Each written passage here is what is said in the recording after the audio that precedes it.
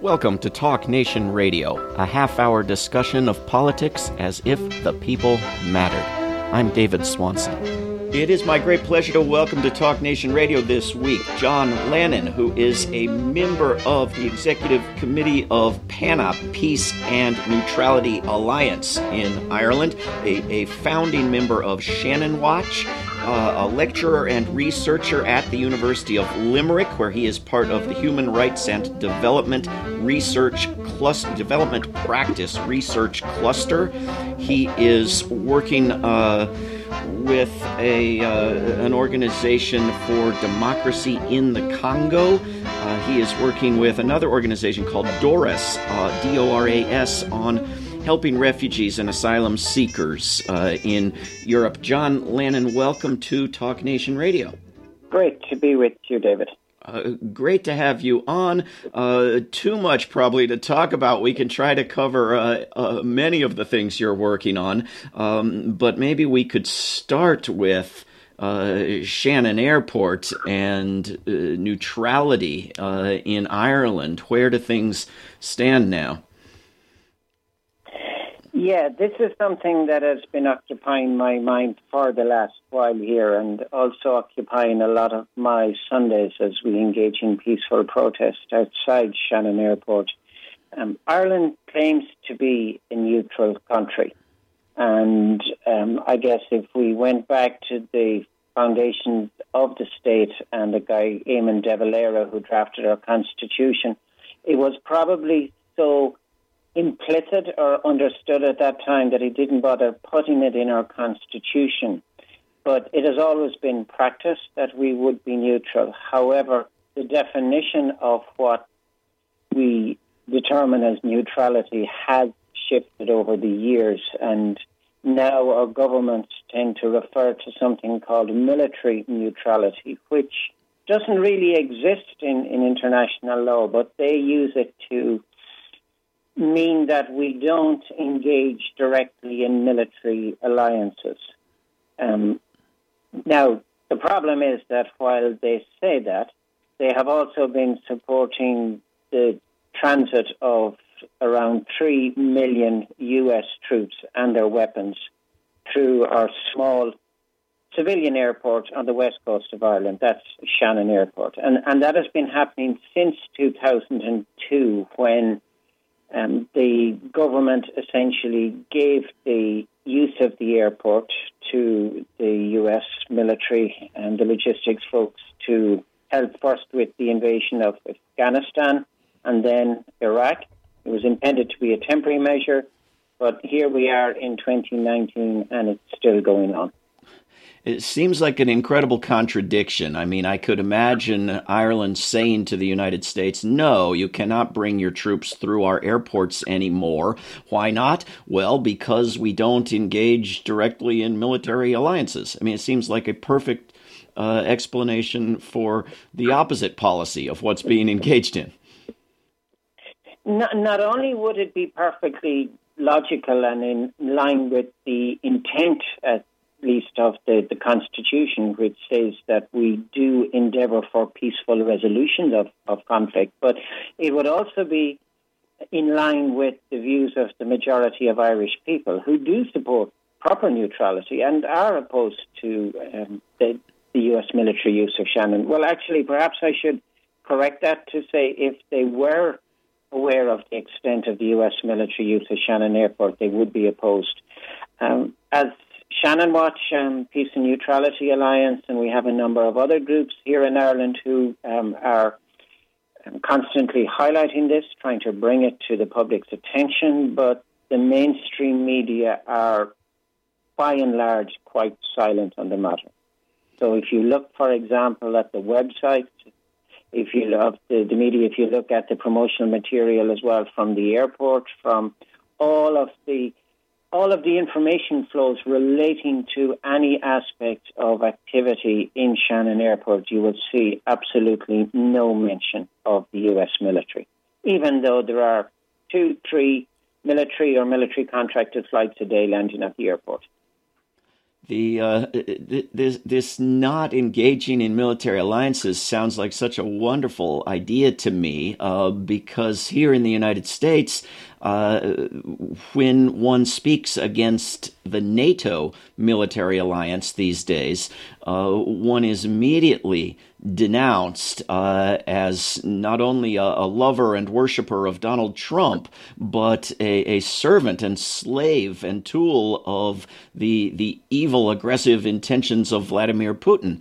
I wonder how one manages in Ireland to be an engaged international global citizen without engaging, without supporting NATO. I mean, to be a good civilized, liberal member of society these days in the United States, one must absolutely adore NATO.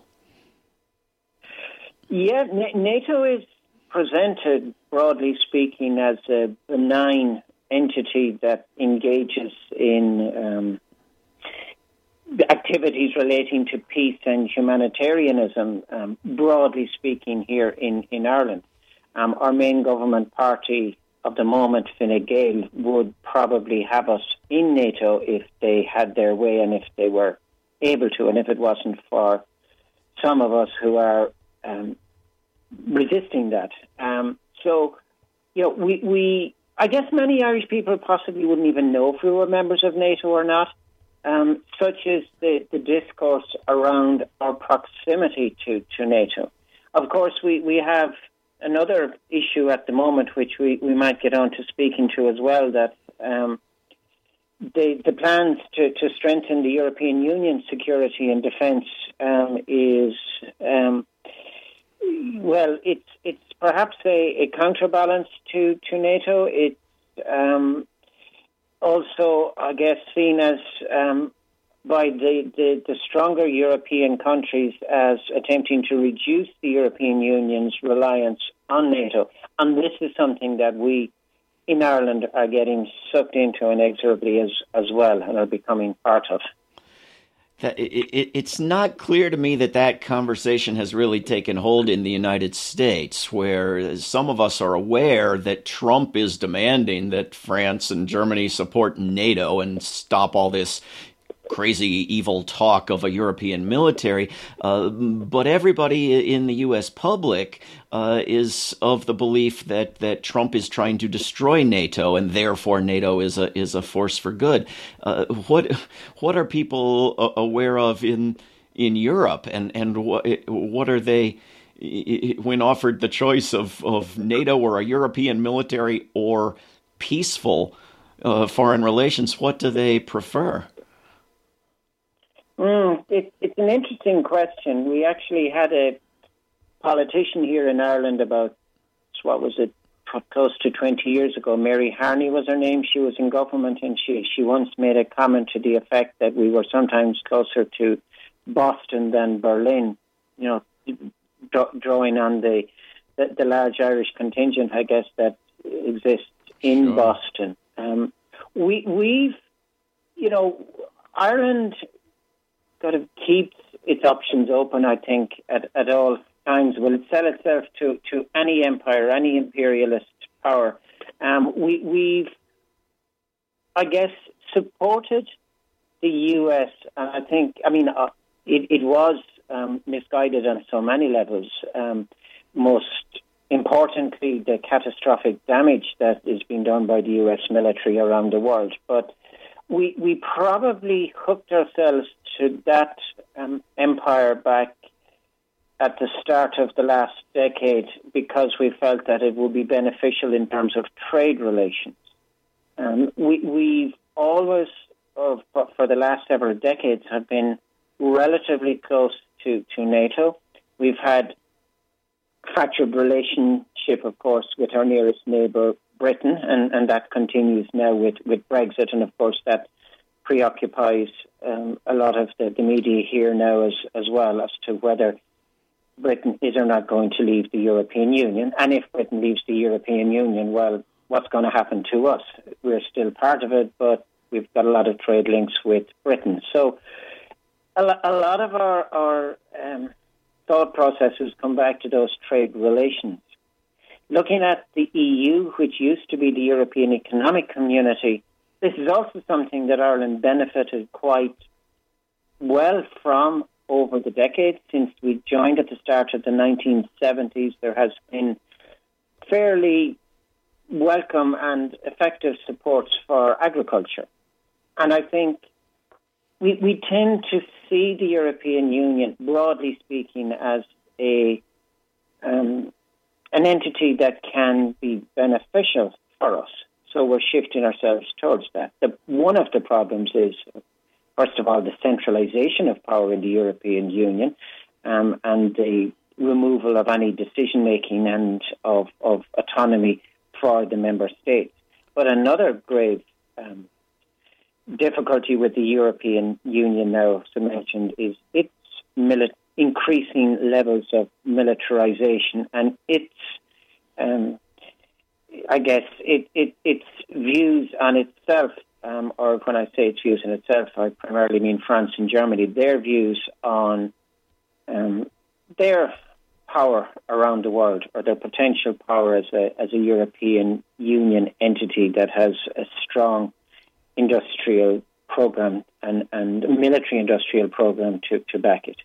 And if the European Union becomes a military alliance and Ireland is in the European Union, then Ireland is in another military alliance, right? Yes, and we are already, actually, because we've joined a thing called the Permanent Structured Cooperation on Security and Defence, which is part of the European Union. It's known as PESCO for short. And this is something that has essentially is embedding us in the European militarization, because this defence cooperation, which, as I said, is possibly intended to reduce the EU's reliance on NATO, is made up of 25 member states, most but not all of which are members of NATO. And it does appear to be paving the way for the creation of a European army. And that is something that's gravely worrying. At the moment, we have been told by our leaders here in Ireland that we will not opt into projects that undermine our military neutrality. But the sorts of things that come under PESCO are things like a European or pan-European military training centre. They're looking at medical units and logistics hubs that are being led very often by Germany, faster crisis response forces, intelligence exchanges, and cyber threats. That's a big one as well. But then you start getting into the areas of things like submarine drones, and you get into the policing of the Mediterranean, essentially forcing migrants who are fleeing from the wars and the catastrophic damages we've done to climates towards Europe, being forced back into Africa. And that border is being militarized now as well, or has been. So, yes, we're being, there's, over the last many years, there has been a steady, stealthy normalization of all of this militarization, and that's seeping into our psyche. And there are some of us that are pushing back against the tide, but it's not easy. We're speaking with John Lennon, who is a founding member of Shannon Watch and a lecturer and researcher at the University of Limerick. John, what do you find with your students and with young people in Ireland in terms of the normalization of militarism? Are they resisting this? Are young people still the place to turn for peace activists? Not really, unfortunately. And one of the features of our movements, like the Peace and Neutrality Alliance, is the aging profile of a lot of the members. Students, I think, in Ireland got very detached from issues of social justice in general over the last 2 decades. there is a welcome resurgence in interest in the types of things that students should be concerned about in terms of the issues that affect them. And we've had a number of cases here in Ireland where we had referendums, first of all, in relation to marriage equality and extending the right to marriage to gay couples. But also we've had one on the issue of abortion as well and the right to abortion. And young people have begun to become exercised on issues like that because I believe they can see the connection, how it impacts and how it affects them and their lives. Unfortunately, the devastating consequences of the wars that we're supporting are, of course, also having an impact on their lives, but that connection has not been made yet. So we haven't yet seen the mobilization of young people to oppose things like the US military use of Shannon and our support for wars and our engagement in military alliances. There is more on the other side in terms of supporting people who are fleeing from wars, but again, the rhetoric is garbled often on that, and there are sort of right-wing elements that are disturbing and are instilling fear and ignorance and confusion very often, even in young, educated people who should be paying attention to these matters and taking a more principled stand. Ireland is taking some positive steps regarding the environment, correct, including divestment from fossil fuels? Yes, and this is something that we've had a positive engagement with. Our natural resources is something that has exercised us over the years. So I'm thinking in particular around ongoing opposition and non-violent direct action that was taken against essentially a corporate takeover of some of our oil and gas resources off the west coast of Ireland, the Corrib gas fields, which a previous government essentially sold off to Shell and a number of other large corporations. And divestment... Issues related to our... I'm sorry? Sorry, I was going to ask also divestment from Israel is something that's made some progress, right? Yes, it has. And we have become exercised with that. I was going to say in terms of our fossil fuels, yes, we have. Our peat bogs have always been important to the people of Ireland. And I think because we've been an agricultural island and a lot of our people are still rooted in the land and in the farms, they understand the importance of maintaining the integrity of the land and the soil upon which we must live and we must survive. There has also been a long-standing relationship or support for the Palestinian people here in Ireland as well. That has gone back over the decades, and the most welcome recent manifestation of that, of course, has been the support in our parliaments and the passing of a bill to essentially not to boycott and to divest and to not trade in goods coming from the illegal settlements that Israel has placed on the occupied Palestinian territories. And where I imagine people's understanding falls short is in terms of the connection between these issues, the environmental damage of militarism and the insanity of using militarism as a response to climate change and movement of refugees, the vicious cycle created. Yes, and we haven't joined the dots there yet because we don't have enough discussion and discourse about this. We don't have those clear and to our mind, what should be obvious links between the catastrophic effects of what we in the West are doing or imposing in other parts of the world, and the consequences for us then in terms of the arrival of refugees, the damage to our climate and to the changes there, the difficulties with getting access will be to water and to food, and terrorism as well. The fact that because we engage in sending armies or supporting armies on their way to creating havoc in cities and communities and families, we get the violent reactions and responses in our own communities as well. Now, thankfully, that's not something that Ireland has been subjected to, but we always worry that there is the potential for that in some place like Shannon Airport.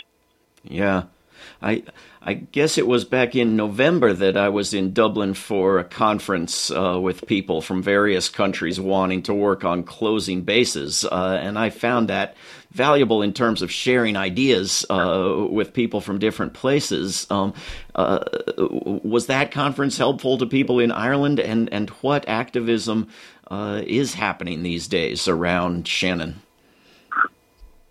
That conference was really helpful, and it was a very welcome opportunity for us to engage with like-minded activists from all around the world.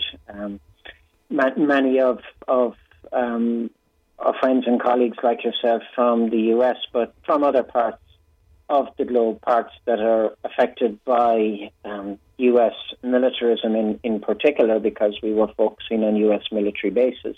And I think we're taking more positive steps in the right direction in terms of engaging together and working together to try to hold back this increasingly dangerous juggernaut that's traveling around the world, this military might that's becoming pervasive.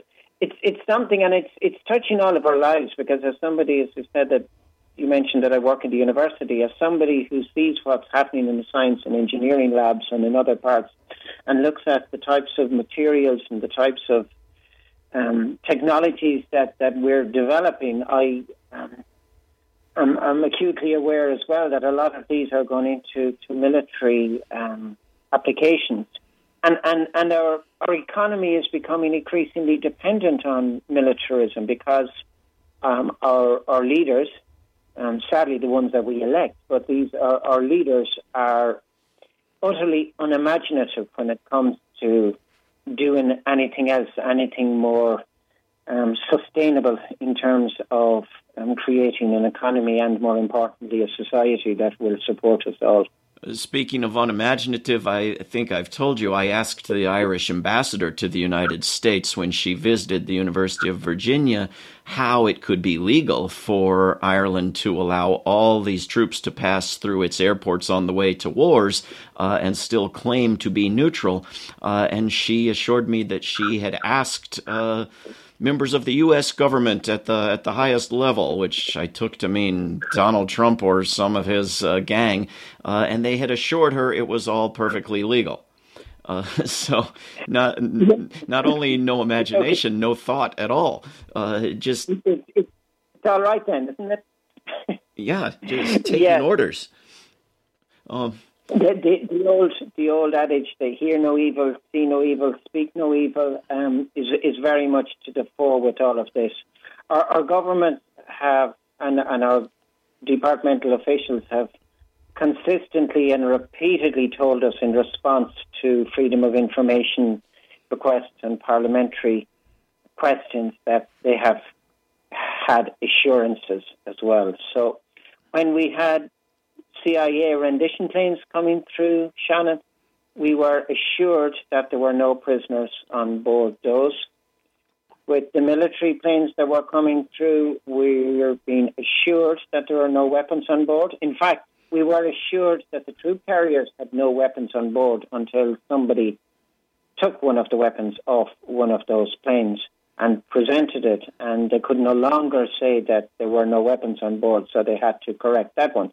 But bizarrely, even though the military contracted troop carriers that are passing through Shannon are now said to be and are carrying weapons, the military planes themselves, the ones operated by the US Navy and the US military and Air Force, are not carrying weapons, according to the assurances that have been given.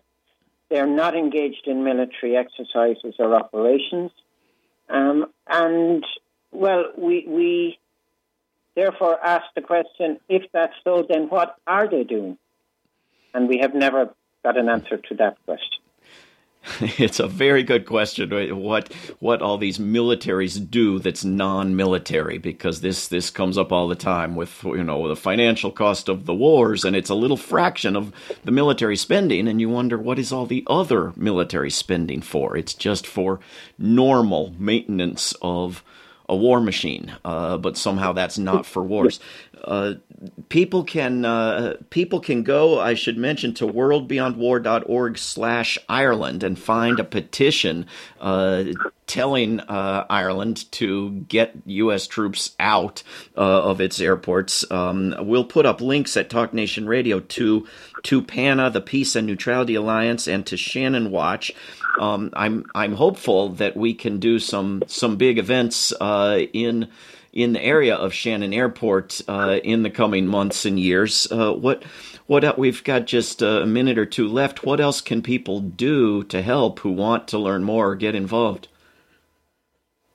Well, as you say, you can go to our website, so pana.ie. We have shannonwatch.org as well, which has lots of information and ongoing monitoring, essentially, of what's going through Shannon. We have monthly peaceful protests at the airport.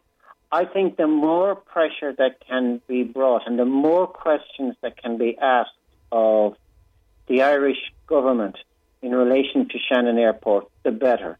And to looking at what our Constitution says in terms of the peaceful resolution of conflict, and ask, how can any Irish government justify the millions of armed US troops that are coming through one of our airports if they are intent on peaceful resolution? So I think we've through our networks, through our diaspora, through communities, be they Irish, be they other communities, putting those questions, asking, how can a country that claims to be neutral stand over what it's doing in terms of the war and the devastation that it's supporting around the world? That's important. Very good question. We've been speaking with John Lannon. He is, among other things, a founding member of Shannon Watch. John, thank you for coming on Talk Nation Radio. Thank you, David. It's been a pleasure. This is Talk Nation Radio. I'm David Swanson. Take action at rootsaction.org. Help end war at worldbeyondwar.org. All past shows can be heard at davidswanson.org. Talk Nation Radio is produced in Charlottesville, Virginia, and syndicated by Pacifica Network. If you are listening to a non-profit station, please support that station. Talk Nation Radio is funded by contributors at davidswanson.org. There is no way to peace. Peace is the way. Until next time.